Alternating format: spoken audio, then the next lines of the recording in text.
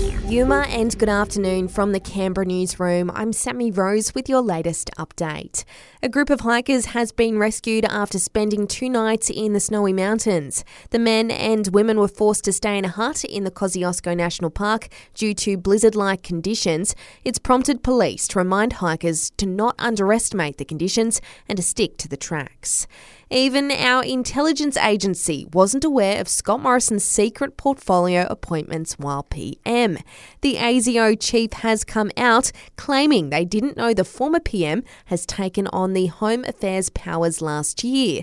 The opposition leader has rejected calls for Mr Morrison to stand down, but former Labor leader Bill Shorten says it's inexcusable. I'm not sure why Mr Dutton's defending this indefensible behaviour he kept secret. Remember, the Prime Minister kept it secret not only from ministers whose jobs he duplicated, but the departments he took control of. The federal government has today announced funding for an extra 20,000 uni places to tackle jobs and skill shortages across the country.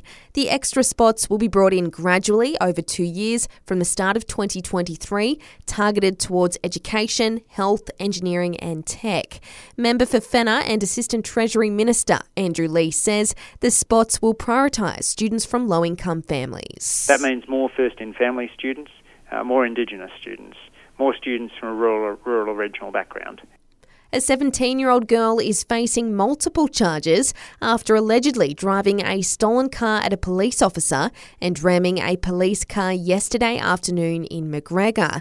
It's also alleged the teen bit an officer on the hand during her arrest. Police say the teen has been charged with 11 offences, including breach of a good behaviour order, and is expected to appear in the ACT Children's Court. Coles is looking to ditch the plastic bags used for fresh produce, starting here in the capital.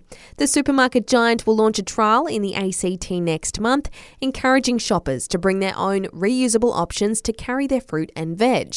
Removing the bags from stores is expected to reduce about 11 tonnes of plastic every year.